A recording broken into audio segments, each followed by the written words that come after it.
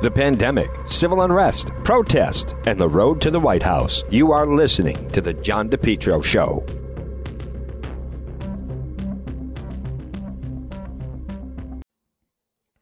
It's John DePetro on AM 1380, 99.9 FM. You can always listen online at the website, depetro.com. Folks, we have made it to Friday.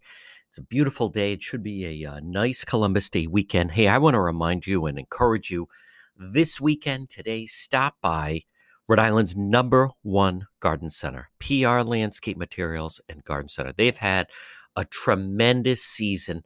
You know, I am just so blown away at the quality they have, the service. Anyone that goes there, it may be your first time, but it certainly is not going to be your last time. It's Steve and Debbie and Junior and Byron. And right now, they have straw, corn stalks, sugar pumpkins, carving pumpkins, the biggest pumpkins. What a display. Gourds, large and small, beautiful fall arrangements and crafts. You know, maybe if you're going to stop by and see some family over the weekend, why not get a nice fall arrangement or some mums and Kayla right there at PR Landscape Materials and Garden Center. Rhode Island's #1 garden center. Easy to get to, right off of Route 4, 3688 Quaker Lane in North Kingstown. And again, look for them on Facebook. They have a beautiful Facebook page, so vibrant, full of colors. And also look for them online, prmaterials.shop. This Columbus Day weekend, stop by PR Landscape Materials in Garden Center. Folks, we have a lot we're going to get to on this Friday, but I want to touch on, you know, people are so discouraged and upset with the situation with the media. And I think this is what I'm about to illustrate for you is a perfect example of it. Now, we're going to cover a lot today. I do want to wrap up this case that we've been covering all week. Really, it's the Jeff Britt trial. I don't expect you to know who he is. And he's a complete coward. Didn't even take the stand yesterday, which is embarrassing. Did not even take the stand in his own defense. This guy's been saying for a year. Listen, he's a criminal. He's corrupt. And he's going to, find out and get penalized, I believe.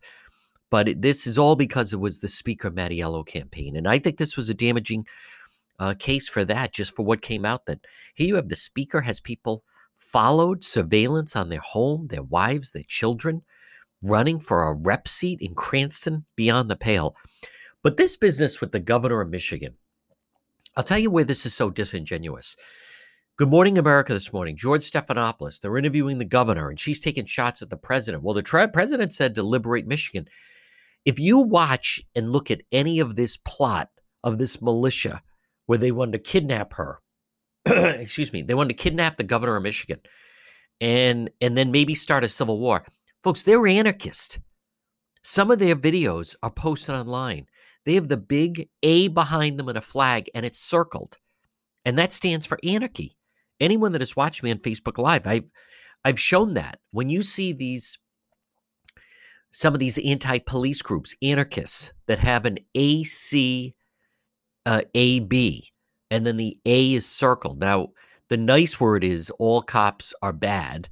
And then there's a more, that's just the way they refer to police, but instead they say something else. But when the A is circled, that is anarchists. This militia plot in Michigan, these are not Trump supporters. This business that the president won't decry white supremacists. If anything, this group in Michigan is far more aligned with Antifa, who are, what do you think they're doing in Portland? They're trying to destroy the government there and overthrow it. So this notion that, the president, the governor's taking shots at him, but the fact that Stephanopoulos and Good Morning America, they don't even mention that these guys are clearly anarchists, and anarchists are not in the Trump camp. If anyone should be disavowing the militia in Michigan, it should be Biden, because that is more a left wing, and because it's guns, they think Republican. Because they wanted to kidnap the Democrat governor, they think Republican. But it's the opposite. These Antifa nuts, and folks, they're nuts. They're crazy. They are the far, far, far left. They're anti-government people. They want anarchy. They want to destroy the government. You listen to some of their videos are online. They're demented the way they describe what they want to do. But they are no way aligned with President Trump. Zero. This is far, far left. Think more like Portland. But my point is, look at how ABC and Stephanopoulos, they completely leave that out of the equation. And instead, they continue to talk about the president, and the president would condemn white supremacy and the Proud Boys and blah, blah, blah. Listen, as we've said, the Proud Boys didn't riot this summer. The Proud Boys didn't destroy businesses. The Proud Boys haven't instilled fear in the cities. The Proud Boys haven't destroyed New York City. That's all the left. That's Black Lives Matter. That's what that is. That's Black Lives Matter meets Antifa meets defund the police and anarchist. That's who's mixed in there. Completely disingenuous by Stephanopoulos and the rest of them, and not exposing that. All right, we're going to touch on that. We will talk about the president's going to be back on the campaign trail. This is all good news. We have Tim Dodd. We're going to recap finally the whole trial, just so you understand it. And then also Raymond Pigatori is going to, our retirement law enforcement expert, is going to talk about that incredible abduction in Providence. That's just so frightening, folks, because these things could happen in the suburbs. That and a lot more right here on the John DePetro Show. Well, it's a challenge to run your business these days. Maybe you need to find the right type of workers. Why not let MEGA Professionals find them for you? Call MEGA Professionals today, serving Rhode Island and Massachusetts, 508-336-7801. MEGA, M-E-G-A, Professionals, 508-336-7801. Maybe if you need workers, maybe you have workers that won't come back to work. You need drivers, certified help, part-time, full-time, maybe weekend work. You need the professionals at MEGA Professionals. Let them find the workers for you. They screen them all out. They send them right over to you. Serving Rhode Island, Massachusetts. Call them today, 508-336-7801. Maybe you need mechanics or skilled labor or warehouse workers, office workers, professionals, even those in the healthcare profession. MEGA Professionals. Call them today, 508-336-7801. Again, 508-336-7801. You focus on your business. Let MEGA Professionals help you find the workers. MEGA Professionals, 508-336-7801. Have you been thinking about updating your website? Do you have questions about how to get the most out of social media for your business? Would you like a free consultation from a local digital marketing professional who has been doing this work for 23 years? Contact Karen Etchels at Innovast Digital Marketing. Karen will help you better position your brand on the web to engage visitors and get results. She's local and responsive. Call Karen Etchels at 401-321-2799. That's 401-321-2799. Or find Karen on the web at www.innovast.com. This winter, you can depend on Henry Oil. Call them today, 401-521-0200. Make Henry Oil, make the switch. Make Henry Oil your reliable, affordable fuel oil delivery company. 401-521-0200. Residential, commercial fuel oil delivery, fuel oil, diesel, gasoline, reliable, affordable fuel oil delivery. It's Henry Oil, serving most of Rhode Island and southeastern Mass. Call them today, 401-521-0200. Remember, with Henry Oil, automatic delivery, budget plans, service contracts, lock and cap pricing. Check out their website, henryoil.com, or call them today, 401-521-0200. Henry Oil. Since 1947, they have a great family history, and they are just terrific. You can depend on Carmine and Lori and the great folks at Henry Oil. Call them today, 401-521-0200. Check them out online at henryoil.com. Residential and commercial fuel oil delivery, service contracts, budget plans, reliable, affordable fuel oil delivery. Serving most of Rhode Island and southeastern Mass, it's Henry Oil. Call them 401-521-0200. This winter, I'm asking you to switch to Henry Oil online at henryoil.com. You're listening to the John DePetro Show weekdays. We start at 11. We go till 2. It's AM 1380, 99.9 FM. You can always listen online at the website, depetro.com. Well, all week we have been covering the Jeff Britt criminal trial involving money laundering. And with us is our legal expert, Tim Dodd. It is day 4 is in the books, and actually the defense rests. And Tim Dodd, although there was seemingly a little bit of high drama with Speaker Nick Mattiello coming in, and his chief of staff, Leo Skenyon, testified, and then Matt Jerzik, who was working on the campaign, was an attorney for the speaker working at the State House. He testified as well, but in the end, not convinced they got anywhere. No, John, it was a very strange day. It's been a strange trial. As we've said before, anyone who tries cases, you can plan, you can predict how it's going to go, you can set up your witnesses, you can set up all your examination and cross-examination, but somehow it never quite unfolds the way you think it's going to unfold. And I'm sure that Bob Correnti had in his mind the way this was going to lay out. And I'm sure that the result is not what he expected when they called their first witness in this case. Today, they had all the key witnesses. They had the speaker, they had Leo Skenyon, they had Matt Jerzik. This was the big day that they were going to score all their points, and the day ended not so much with a bang, but with a whimper. They didn't get anything. The defense didn't really get anything out of these witnesses. Now, the defense might be frustrated in thinking that these 3 witnesses, it was too easy for them to say, I don't remember, I don't recall, I don't remember that, I don't recall that, and to suggest that they're somehow laying up or lying or conveniently not remembering details. But they can't prove that the person is lying about not remembering. Right. So they're never going to be able to refer this for suggesting, let's say, that any of these witnesses perjured themselves. There would be no way to prove that. This is 4 years ago. This was a chaotic campaign. These were the high-level people in the campaign who weren't dealing with the day-to-day minutia of everything that went on. Britt was sort of a free agent to go out there and do his thing. There was never any linkage made that any of the 3 witnesses today had any knowledge that Britt was handing out cash in exchange for checks.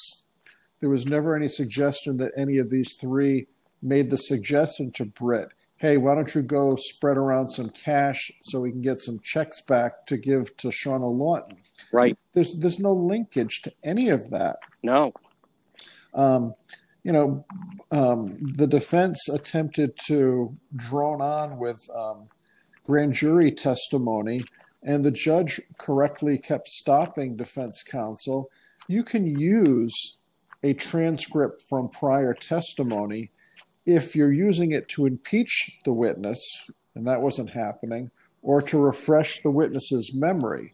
That wasn't really happening. It was just the defense wanted to put this grand jury testimony into this case without any appropriate foundation. The judge very politely, very respectfully shut it down over and over. I was even surprised, John, that the prosecution spent so much time attempting to cross-examine Matt Jerzik and attempting to cross-examine Leo Skenyon. I mean, after hearing those guys on direct when they were called by defense didn't really lay a glove on them. Yeah. There was really nothing for the prosecutors to dig into. At the end of the day, John, the elements of this case are, did Britt launder money for an illegal purpose and fail to report what he was doing in the context of this campaign? And I think the answer is Shauna Lawton connected the dots, Teresa Graham connected the dots, and Victor Pichette connected the dots. They've all got Britt as the mastermind. He dreamed this thing up. He was the quarterback. He gave the cash. He got back the checks. He told people how to do it. He told them what to say to the media. He told them how to lie to the Board of Elections. This was a total Jeff Britt production. And all of the witnesses and bringing in the speaker and trying to make it high drama, it kind of ended with a thud. It did. And the only way I think that Britt could have saved himself would have been by testifying. But as we've discussed, when the defendant testifies, he's going to get up on the stand, and what's he going to do? Say, no, I didn't give the cash. No, I didn't make those suggestions. No, I didn't tell people to lie. I didn't do any of it. Then he could be setting himself up for perjury, because it's hardly a credible story that he would be putting forth. Right. So the fact that he has not testified suggests to me that the defense attorneys are putting all their eggs into the basket of their motion to dismiss. They're going to attack the applicability of the money laundering statute to the facts which were elicited during this trial.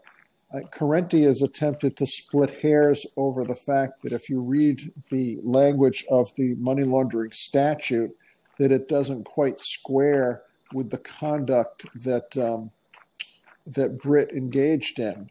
I think Bob has done a good job trying to split that hair, but I don't think the court is going to buy his interpretation of the statute. I don't think it's there. He's also saying this is like dropping an atom bomb on an ant, which is very quotable. It'll probably be the headline tomorrow. It's very clever, but even though it's small dollars, even though it's 1,000 to Graham and it's 1,000 to Victor Frechette, it's still corruption. It's still fraud. Yes. Action. And whether it's $1,000 or $100,000, when certain elements of the community are saying, why is the Attorney General putting on such a show about such a trivial amount of money? It's not the money, it's the conduct. And I think it's to try to chill others from doing similar things in future elections. Are they making an example out of Britt? Well, unfortunately for him, I think they are. It is small potatoes. It's small potatoes, but the way that this type of conduct can erode public confidence in elections, and when we've heard about all the other seamy kind of things that went on in this campaign and probably go on in many campaigns, I think it leaves the public with a very bad taste in its mouth about all of our elected officials. I mean, I would think, are they all doing this? Do they all engage in this type of shenanigans? We would all hope not. But when one of these cases pops up, the system, the state, the Attorney General's office has to try to slap it down and make an example of it. Folks, we're speaking with our legal expert, Attorney Tim Dodd, on the defense has rest in this Jeff Britt money laundering case that has to do with the Mattiello campaign from 2016. Tim, I'll say this for speak of Mattiello. You want to talk about a cool cucumber. I was seated literally about 8 feet away from him, strolled in, not a care in the world, very confident, calm. Nope, didn't happen. Don't remember that. What did stun members of the media, Tim Dodd, is behind the scenes. So no one will exactly say him, because that's how someone like Britt operates, that everything's on deep background and this is between us and don't say you heard this from me. But they certainly got the impression, or led to believe, that he's going to get up there and going to point fingers and then the speaker brought me into his office and he counted out $2,000 on the table and then said, no, absolutely, go ahead, here's what we want you to do. And I mean, none of that played out. He didn't even take the stand. And you're right, it was the prosecutors that kind of gave Skenyon and Jurczyk more of a hard time, and there is speculation about that we could speculate at another time. But in the end, as much as it was the defense's turn, I can tell you, as someone sitting in the courtroom, the defense remained one guy's charge, and they're trying to say, we know we did it because he already said I'm not going to be the fall guy, but everybody else here knew about it, and look at this, and here's the name on an email, and here they text me and said, how's the mailer coming? But in the end, there was nothing that I saw that changed the narrative that the prosecution set in motion to get him indicted in the first place. Well, yes, and you're right about the speaker was a good witness. He was calm and collected. And I mean, I've had many cases, John, during the course of the trial, somebody gets off the stand and says, gee, that wasn't so bad. And it's like, well, if you're telling the truth, then it's easy to testify. Sure. If you're trying to keep your lies straight, then it's very difficult to testify. And I think Nick has legitimate deniability that he wouldn't have been aware of all of this, street level sort of activity of his campaign staff about a little mailer at the end of the campaign from Shauna Lawton. I mean, Matt Jerzik seemed very uncomfortable, but between he and Leo, sure, okay, Jerzik drafted some of the language for the mailer. Jerzik was in contact with the Dufault people about preparing it and coordinating with Dufault when the mailer was supposed to go out. Well, that's part of his job. That's what he does. Right. He was part of about what he said, 40 or so different mailers that he assisted in creating and disseminating. Just because he did that doesn't mean that he knows, the source of funds or what Britt was up to. That linkage was never made that either Leo Skenyon or Matt Jerzik had any clue that Britt was out there, going rogue, giving out cash in exchange for checks. That linkage was never made. So it seems to me both of those guys, Leo and Matt Jerzik, could also testify, and not be too worried about getting hit with anything that would be real damaging, because the facts were never there to prove that. The only way they could have at least introduced it to smear these people would have been if Britt got up and said, Leo told me to give out cash, or Matt told me to give out the cash, and I was a good soldier and I followed their orders. They wouldn't get it. Or they gave me the cash. Right, but even if he was saying I was a good soldier, I did what I was told, it wouldn't get him off the hook criminally. But if this whole trial was to say, I'm not going to be the fall guy and I'm going to take others down with me, he never succeeded in doing that. No, that's an excellent point.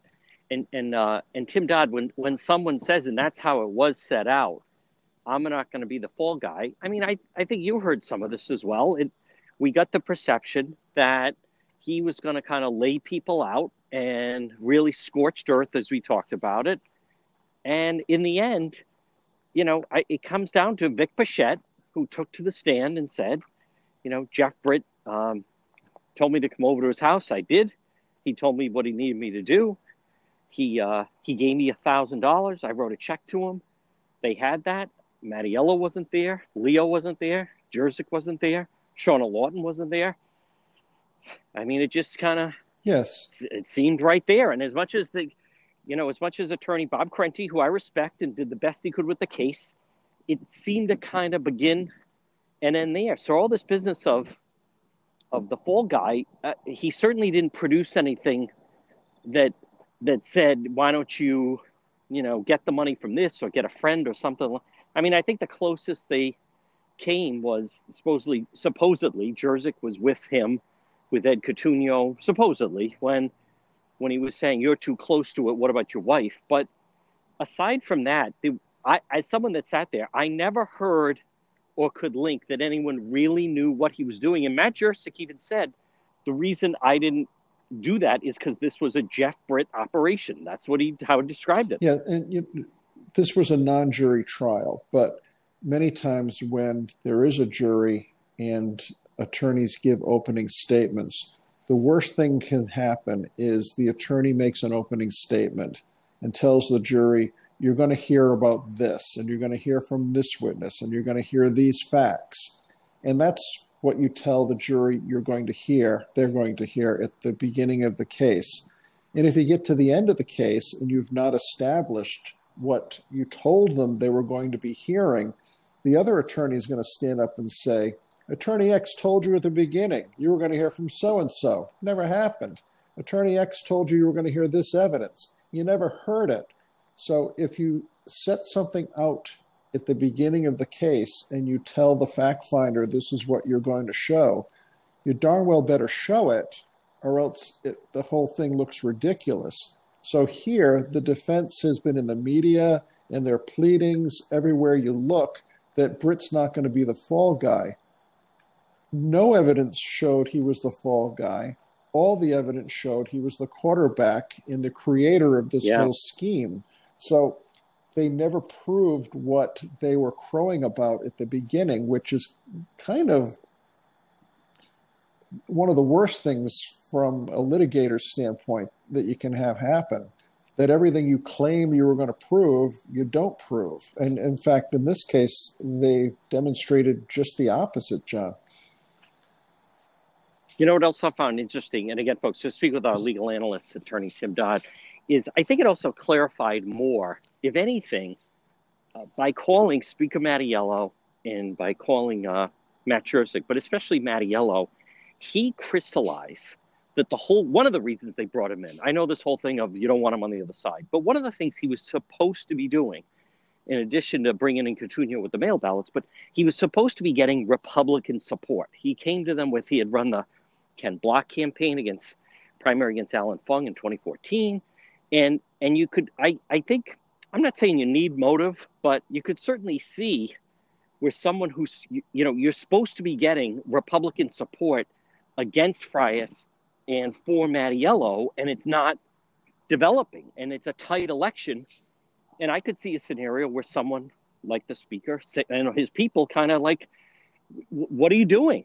Right? Like, you're not delivering. Where's all the Republican support you're supposed to be drumming up for us? And then you dream up this scheme. What if we have Shauna Lawton, more than just endorse him? I think she would have walked with him. I think she would have gone canvassing with him or gone to a press conference with him. But instead, they come up with the mailer. And that's where then things really went off track. I think if it just been, I've agreed she's going to endorse you, and she's going to appear at this event or go door to door, it may have happened. But as soon as the mailer hit, and when we've all heard now that, I'll tell you, Tim Dodd, the mention of Kathy Gregg certainly scared the hell out of all the campaign people as they put it on the front page. But that's where things then really seemingly went off track. Yes, and so in my view, the only way that Britt is found not guilty is if Bob Correnti can, in his post-trial memorandum of law, convince the judge by really parsing and torturing the language of the money laundering statute. If Bob can torture the language and spin it and make suggested conclusions about the applicability of the money laundering statute to the facts of this trial, I think the only way the case gets dismissed, which would result in this guy obviously not being found guilty, would be if the judge is convinced that somehow the money laundering statute does not apply, which would knock out the felony.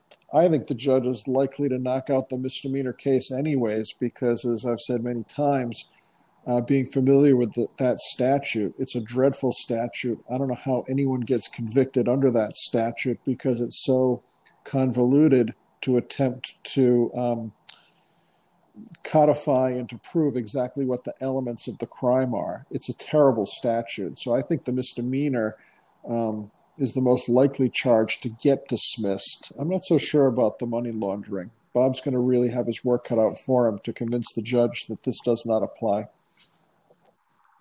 And Tim Dodd, what about the fact that Speaker Mattiello, he volunteered that he spent they asked him $200,000 in the campaign. He said it was basically because he's the speaker, like a statewide race.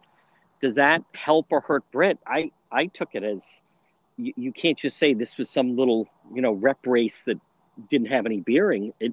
I think it kind of magnifies the seriousness of doing something. Yes, and I think you're correct that when you bring up the issue of motive, which I don't think the prosecutors have to bother with, Britt was chasing a $10,000 bonus if Mattiello won. Yeah. And he was trying to burnish his reputation by bringing a Republican to publicly endorse the speaker and to do a mailer. And had it worked, he could have said, well, I helped put you over the top. I got that Shauna Lawton mailer out there. So maybe he took a chance. Maybe he realized what he was doing was against the law, arguably. Or maybe he didn't really ever perceive that what he was doing was a felony. I'll bet you he truly wouldn't have ever thought as he was doing that he was committing a felony, because it's such an oddball situation. It's not the normal thing you would presume is a felony. It's not, and this is obviously not the normal way in which the money laundering statute is used to prosecute somebody criminally.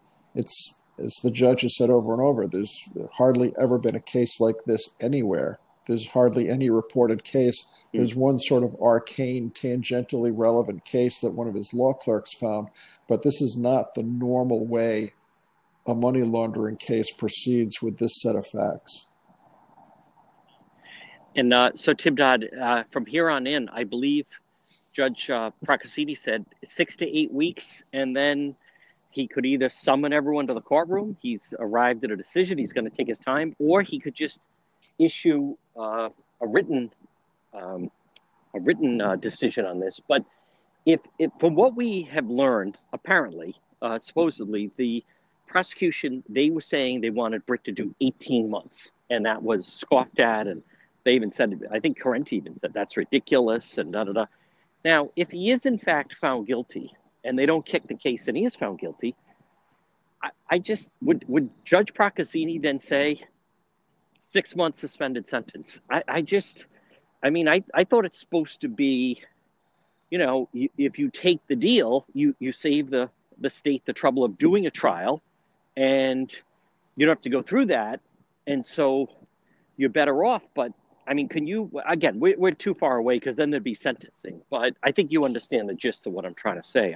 It seems like he's really rolled the dice. I think he's really rolled the dice, but I mean, I think about the case and I'm torn from the public policy side and, keeping elections from getting into this sort of dirty pool, cash kickbacks, etc. I think the system has an obligation to make an example so that this sort of conduct does not go forward in the future.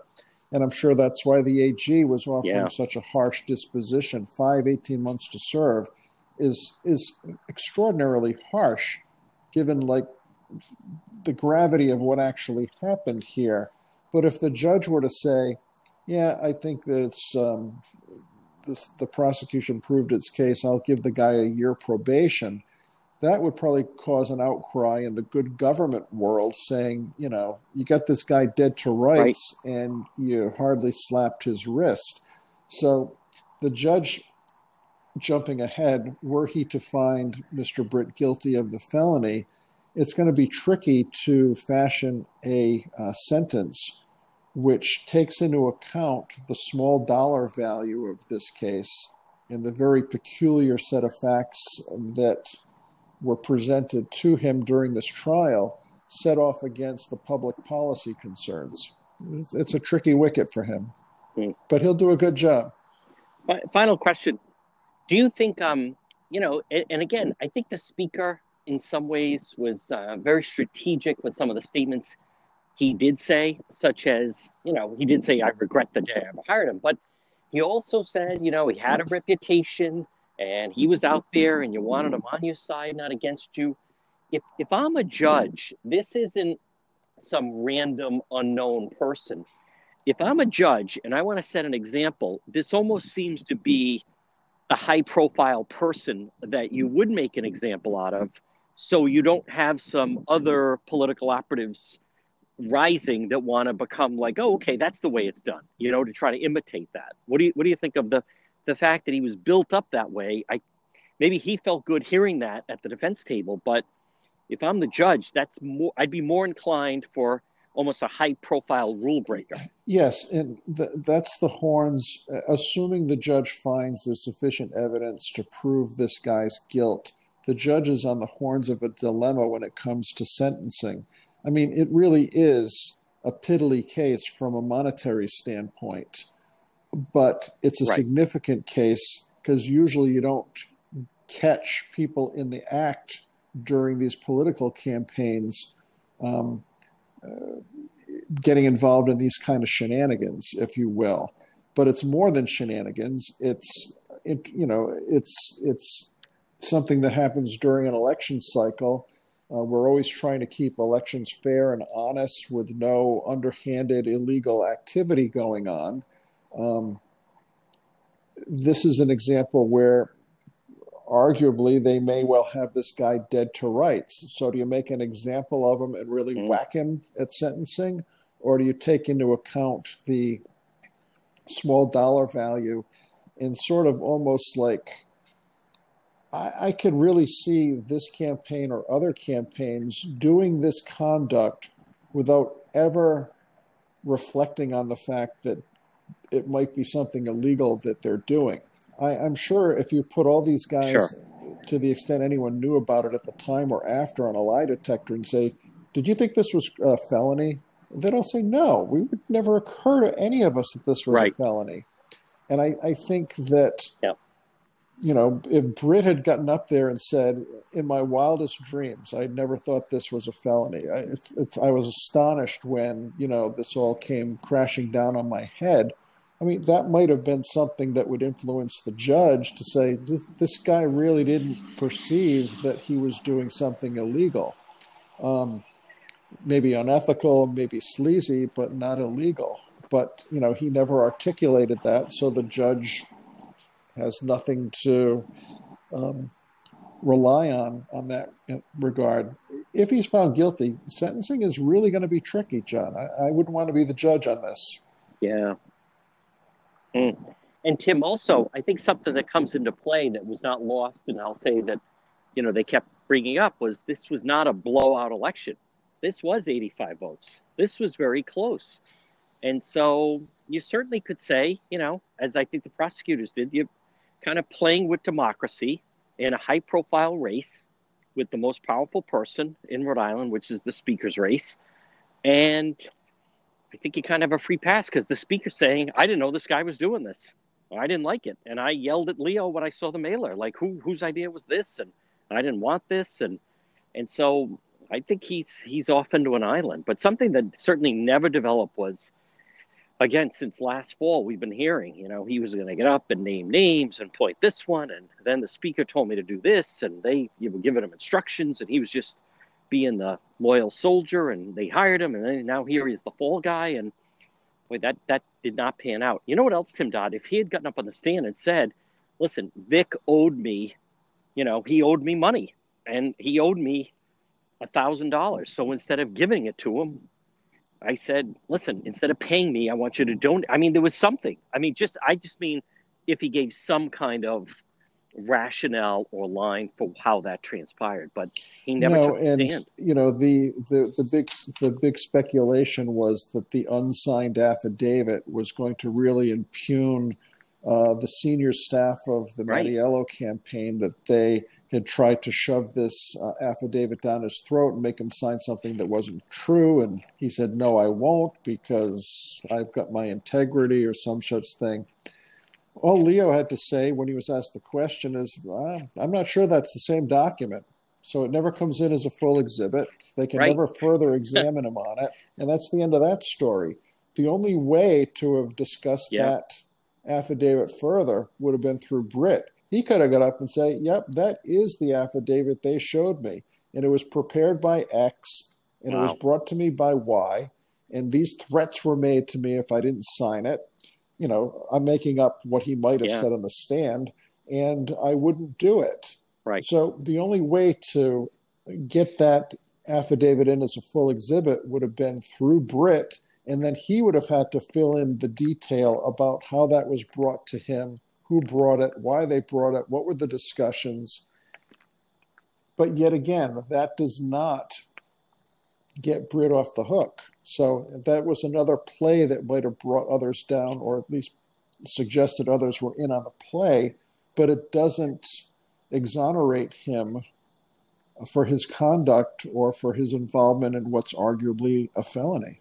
It's a very, very strange. Yeah. And Leo Skenyon was actually very good on the stand, very calm, very matter of fact. I don't believe he's an attorney, but that's exactly what he said. He said, this seems longer than the one. No, this looks different. And that was the end of that. He also then said, well, everybody got a disclosure. And then I just didn't go around and collect which was also a very compelling point. So, when he said that, it was like, oh, lights out. This is all done. And I'll just say one other thing. Tim Dodd, we kept hearing that Britt had these text messages and Leo's involved and so forth. And then here was the text message. Leo needs to sign off on the mailer. He's like, okay, which mailer? And which one? And okay, so what? So I was supposed to sign off on a mailer. I still don't know anything about the other thing. It just didn't seem to go anywhere. So, well, again, folks, he's our legal expert, Tim Dodd. We will follow this up then wait for the decision. Tim, great job. Take care. We'll talk to you again. MEGA Truck and Trailer Repair. Call them today. Commercial trailers, diesel equipment, serving Rhode Island and Massachusetts. 508-336-2110. 508-336-2110 for MEGA, MEGA, MEGA Truck and Trailer Repair. As I said, commercial trailers, diesel equipment, free estimates, FHWA inspections, and Rhode Island State Inspection Station, trailer pickup and delivery, 24-hour mobile service, serving Rhode Island and Massachusetts. It's MEGA Truck and Trailer Repair. Call them today, 508-336-2110, 24-hour mobile service, and also ABS repairs, brakes, doors. Listen, if it's on a trailer, MEGA Truck and Trailer Repair, they can repair it. Call them today, 508-336-2110, 508-336-2110. It's MEGA Truck and Trailer Repair. Folks, you're listening to the John DePietro Show weekdays. We start at 11. We go till 2, AM 1380, 99.9 FM. Remember, you can always listen online at our website, depetro.com. And if you ever miss some segment, you just go to the website, depetro.com, and then under radio show, you just scroll down. You'll find everything logged right there, almost in library fashion. depetro.com, brought to you by Mills Coffee Roasters. Click on the direct link. Folks, it's time for... joining me right now is retired law enforcement expert Raymond Pigatori. And Ray, I want to start off with this horrifying story this week. Young girl gets off a school bus, walking, and the surveillance video of this unidentified man at the time seemingly just pulling up, grabbing her, putting her in the car. Thank God that this is rare in a child abduction. But what then took place after that seemingly was just great police work. Well, John, first and foremost, my heart goes out to the family and the victim. Absolutely, every parent's worst nightmare. It's something that we see on TV and never expect to happen this close to home. But the advent of these surveillance cameras, these Ring doorbells, the footage we're getting from all sources is absolutely helping police in every aspect. And they used it. The Providence Police did a outstanding job. They can't get any more accolades from me and other members of law enforcement. To wrap up a case like this and a case of this magnitude this quick, it's just outstanding. And can you take us through a little bit of how it is that they apprehended the suspects? Because what we had was she was abducted at 3 and then returned to the area sometime about an hour later. What can you tell us? You know, the police were talking with her and her family, and she's 9 years old. And so they have to be very sensitive how they're dealing with a young child like this. Plus the family's obviously upset. Why don't we pick it up from there? Well, I'm sure the interviewing officers, they were super professional on how they handled it. They may have brought in outside people to help them with the interviews from the various state agencies. to glean the information from a 9-year-old. And I got to commend her for the total recollection that she was having of the different Burger Kings, and you're gleaning information of anything she may have. So once she said Burger King, the Providence police are right on top of it. They're out checking hours of video per se, when you think of all the Burger Kings that are out there, and for them to be able to see the car on a surveillance camera, and then to see it in line at the Burger King, pull the registration, and apprehend this individual while he's holding his own infant child. It's just outstanding. But what the police would be doing is they would be talking to the girl, talking to witnesses, talking to the parents, maybe other people that got off the bus drivers. I mean, they're talking to a lot of people at this point, and they're going through a lot of video footage. And in this particular situation, the suspect, 34 years old, if he initially drove to a remote area where apparently the assault took place, if he had just dropped her off after that, it certainly sounds like this would remain an unsolved case. But instead, the way I understood it, she told them that he took her to a Burger King drive-thru, and as you say, they were able to get the surveillance. They were also, instead of paying cash, used a credit card. So now you have the car going through, you have the credit card. They trace it to the credit card, and then they're able to find exactly who it is. And it's one of those situations, Ray, that you don't want to give criminals any ideas, obviously, but the fact is this happened and was able to happen. And if this individual had not taken her to the Burger King, and or if he had not used a credit card, there would still possibly still be an open investigation on this. It could be an open investigation if he didn't do the things that you alluded to. However, again, once that videotape is out there of the initial point when he abducted this child, they would have followed up on all makes and models of cars through the registry.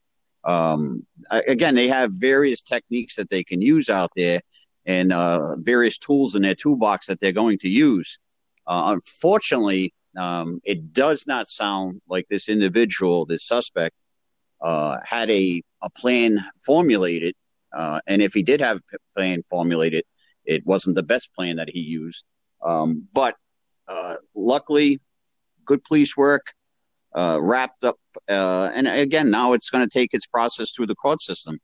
The girl, hopefully she gets the counseling that she will need. And I'm 100% positive that the Providence Police will be working with the family throughout this ordeal. And again, all the state agencies that are out there, they will be assisting this family, and they'll walk her through the whole process. For a 9-year-old to have to go through this is, something that's going to stay with her for a lifetime. And every day we hear throughout the country, there are hundreds, if not thousands, of kids that go missing. And some just run away, and others it's abduction. Sometimes it's abduction by strangers, and sometimes it's family. But these are things that in Rhode Island, thank God, they're far and few between. Ray, the suspect is married, 34 years old, married, and even has an infant child, was holding the infant child when they got him. Now, this is someone that abducted a 9-year-old, literally in daylight, sees her get off the bus, pulls over and abducts a 9-year-old and then sexually assaults her. In your experience, how much of this, because a lot of times this he doesn't seem to fit the profile of someone who would commit this type of crime. A lot of times when someone thinks of a pedophile, and that's what this individual is, they think of someone maybe older, unattached. Certainly, how much is that, or are there people that they're hiding behind this life of where they're married and have a young infant child, but they're capable of this? Oh, we see it all too often out there. People, as you said, do hide behind that false facade of married with kids that turn out to be super predators super serial killers. The I forget the person out in the West Coast, BKT or BKL killer. He killed 30 some odd people. Ted Bundy. These people are out there. This gentleman, we don't know at this point. This could not have been his first. I mean, there could have been other attempts or other ideas that he may have, other plans he may have formulated. We don't know what's going through his mind at this point. And hopefully they'll do an extensive investigation, and who knows, it could lead to other cases that are out there. How cooperative, when police hear Burger King, how cooperative is a business like that? And then the same thing when they get a credit card, they have to go through a bank. What do the police use to get these companies? Because they basically need them to drop everything and cooperate. But how does that work where the police take control in demanding this type of information or access to it? Well, I've in my own experience on other cases, but other cases, these companies are very forthcoming with the information that they're going to provide for the police when it comes to surveillance.